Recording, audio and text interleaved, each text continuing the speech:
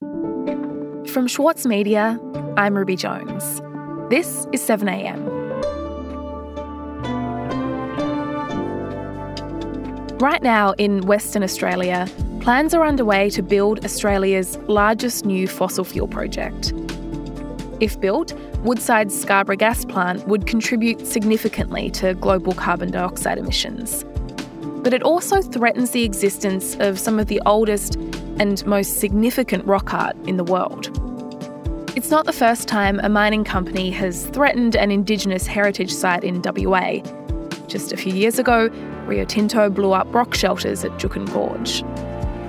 Today, contributor to The Monthly, Jesse Noakes, on why the Scarborough project is being called Juukan Gorge in slow motion. It's Monday, February 7.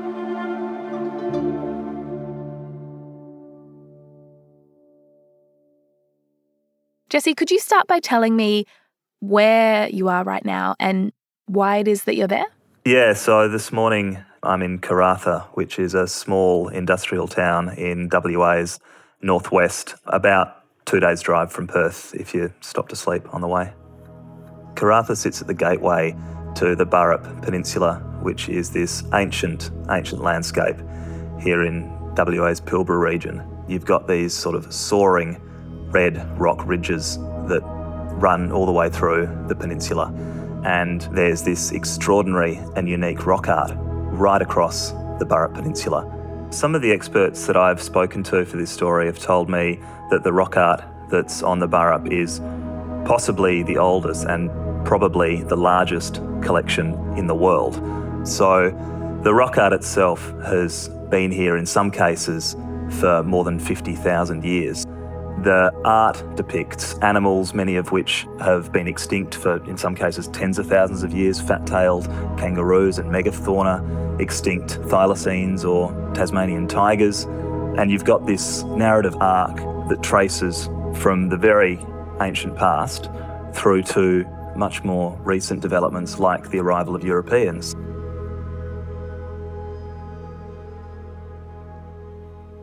And it's clashing, it's coming into very close proximity with these huge gas plants and fertiliser plants that brush up right against these ancient stories that have been here, in many cases, for tens of thousands of years. Right, so you have what is potentially the oldest rock art in the world, and it's in a region that is really the centre of Australia's gas industry. So could you tell me a bit more about those mining projects in the area and how they might impact this rock art?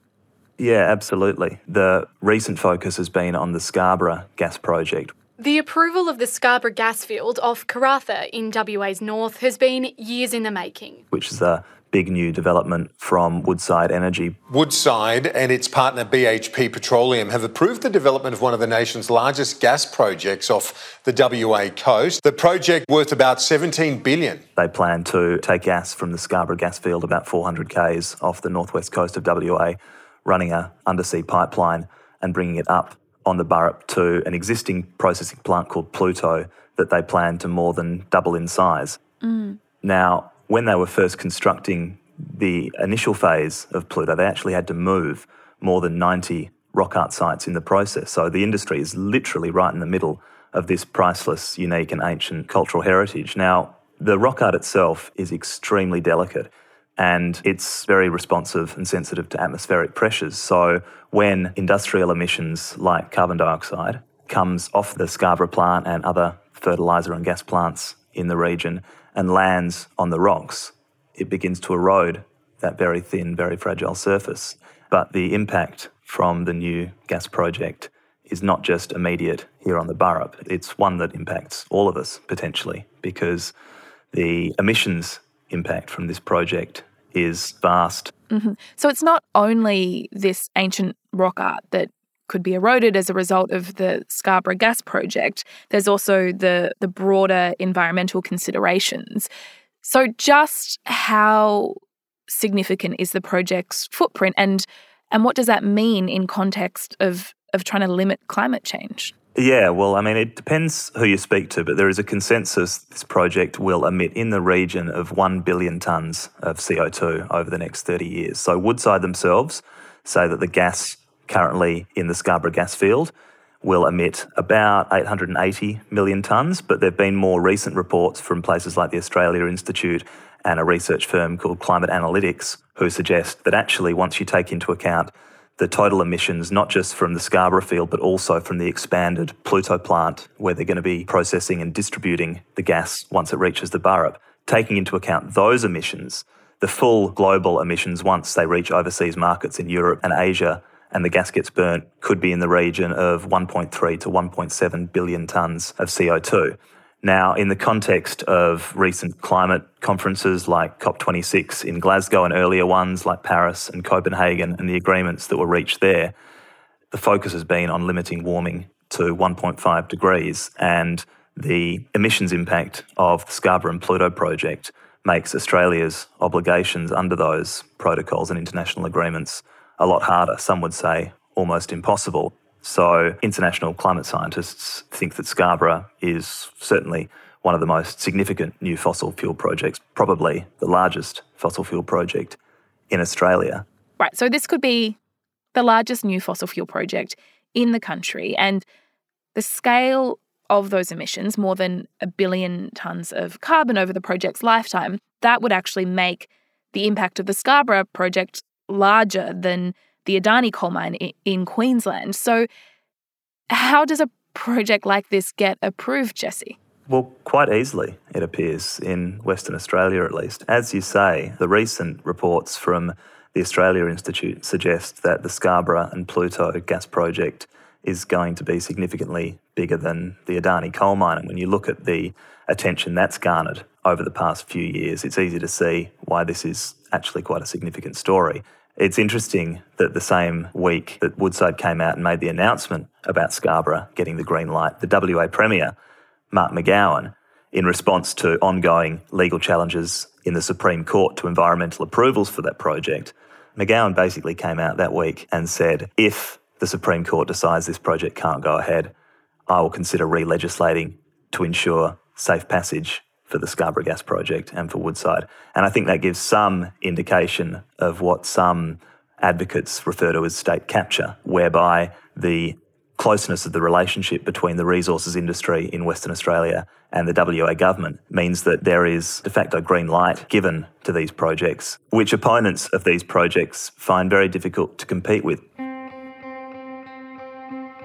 I mean, even in this case, traditional owners who have jurisdiction over the Burrup and over the rock art that's there, when they've sought to raise their voices in opposition to the project, they've found the state government actually silences them.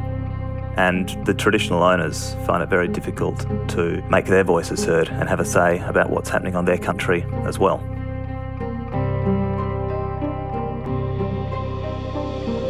We'll be back after this.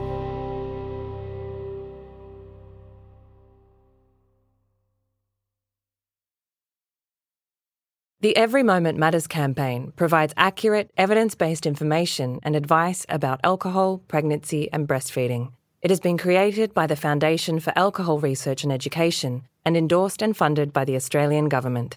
Alcohol use during pregnancy can lead to fetal alcohol spectrum disorder, or FASD, a lifelong disability. So make the moment you start trying the moment to stop drinking. Visit everymomentmatters.org.au to find out more. With award-winning news coverage and reviews, The Saturday Paper is essential reading for everybody. For a limited time, subscribe to a year of our quality, independent journalism, and you'll receive The Saturday Paper's stainless steel coffee cup, made in collaboration with Fresco, for free. Subscribe from just $2.10 a week. Simply visit thesaturdaypaper.com.au/offer. The Saturday Paper. No hot takes. Jesse, we're talking about the Scarborough gas plant in Western Australia. It seems that traditional owners are saying that their concerns about this project and their voices are not being heard. Can you tell me more about that? Yeah, I think opinion in the local community on this project and others like it is very divided. So Karratha as a town is dependent on Woodside and Rio Tinto and BHP for most of the jobs within the local economy. But many of the traditional owners and local elders who I've been speaking to have been privately and in some cases publicly voicing significant concerns and, as a result, opposition to the Scarborough Gas Project going ahead. We don't want to negotiate Scarborough at all. We want them to cease the whole project because this project, by law, it's null and void. Like Raylene Cooper, who's actually a board member of Murujuga Aboriginal Corporation, which is the native title group comprised of 5 language groups who have jurisdiction over the Burrup. They've gone ahead and made these decisions without the members of the community. I think there's real and growing concern in the local community, especially among traditional owners, that the impacts of Scarborough and projects like it haven't been fully explained to them, and they're increasingly seeking avenues for speaking out. That is our role as Murra people. That's why we're here, to take care as guardians, to take care of the land. And the government won't even listen to us. They are actually disincluding us from this whole project. I think the legal action's one avenue, but we've also seen for the first time in many years that there's actually been protest action in the local community against these projects as well. Can you tell me more about that protest action? What does it look like? Well, the last week in November last year was a really busy one on the Burrup. So on the Monday, Woodside came out and made their final investment decision about Scarborough, giving it the green light. On Wednesday, climate activists have blocked entry to Woodside's Pluto gas plant near Karratha by locking themselves in vehicles with concrete. This Scarborough gas project is the largest, filthiest fossil fuel project in the whole of Australia. Most significantly, the following Saturday, that weekend, there was a rally in the middle of Karratha organised by the local community.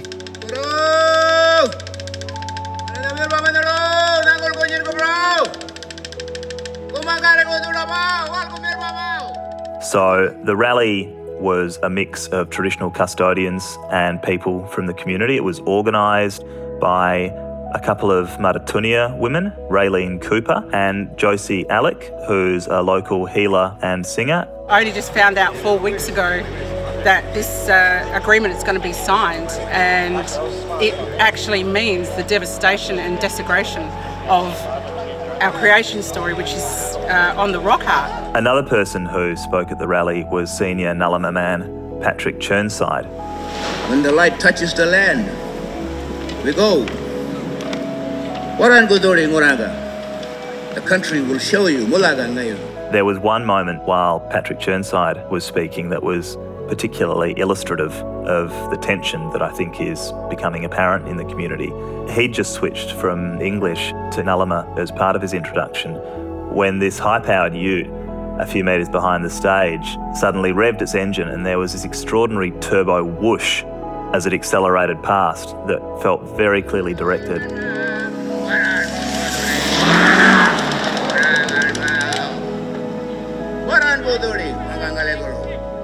The country will show you. I think the sound of that ute revving past really captured the tension that was in the air that sleepy Saturday afternoon in Karratha between a number of significant local custodians who are concerned about what's happening on the Burrup and a local community who depend on it for their livelihoods.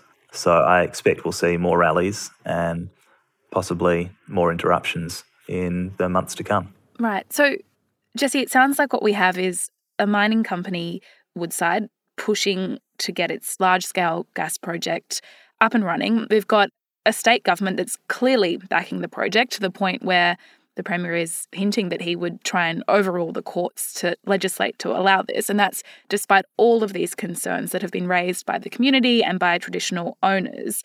But this is not an isolated case, is it? We've heard a lot, particularly in Western Australia, about mining companies acting with disregard to Indigenous sites. I mean, in the case of Rio Tinto, completely destroying the Juukan Caves, and that's despite the company knowing about their significance. That's right, and it's really interesting that you mentioned Juukan Gorge and Rio Tinto, because I've actually heard several people refer to what's happening on Murujuga, what's happening to the Burrup rock art, as like Juukan Gorge in slow motion.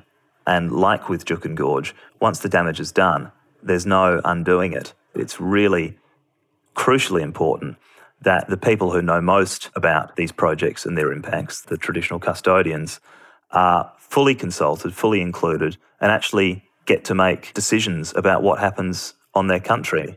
I think what makes this story so relevant and so significant, not just for the local community, but for the entire country, is that the same pattern of behaviour and the same relationships we saw play out at Juukan Gorge between Rio Tinto and the local community are reflected here between Woodside and other industrial players and the traditional custodians who don't feel that they're being properly consulted, don't feel, from what they tell me, as though they have an opportunity to decide what happens on their own country. Our human rights states that we as Ngurra people have every right to salvage, resource and maintain, promote and preserve our Ngurra. And I think there are real concerns that we could see the same outcome, which is ultimately the destruction of priceless, unique and completely irreplaceable cultural heritage. And we need to start really thinking about our future and the future of our children, because at the end of the day, when we're all gone, they're the ones who we're going to leave a destructive world to. And that's important not just for the local community, that's important for all of us, for the entire country. And it's why I wanted to tell this story. Absolutely. Thank you, Jesse, for reporting on this and for talking to me about it today. Great pleasure. Thanks.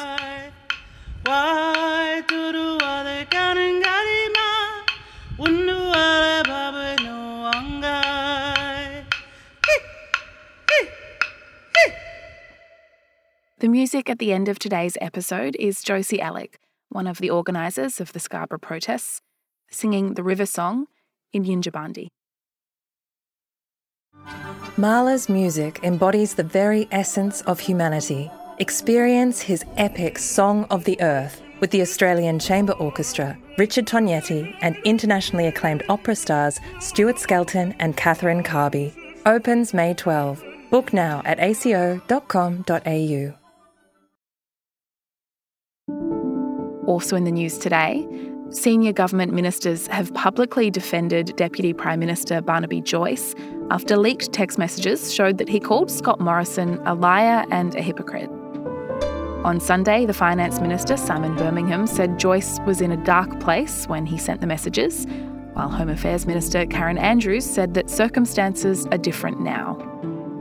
And outgoing coach of the Australian men's cricket team, Justin Langer, is reportedly in the frame for the top gig in England. Langer resigned on the weekend after months of speculation about his future, but senior England cricket officials have confirmed that he is in the frame to take the chief coaching job for the English men's side. I'm Ruby Jones. This is 7am. See you tomorrow.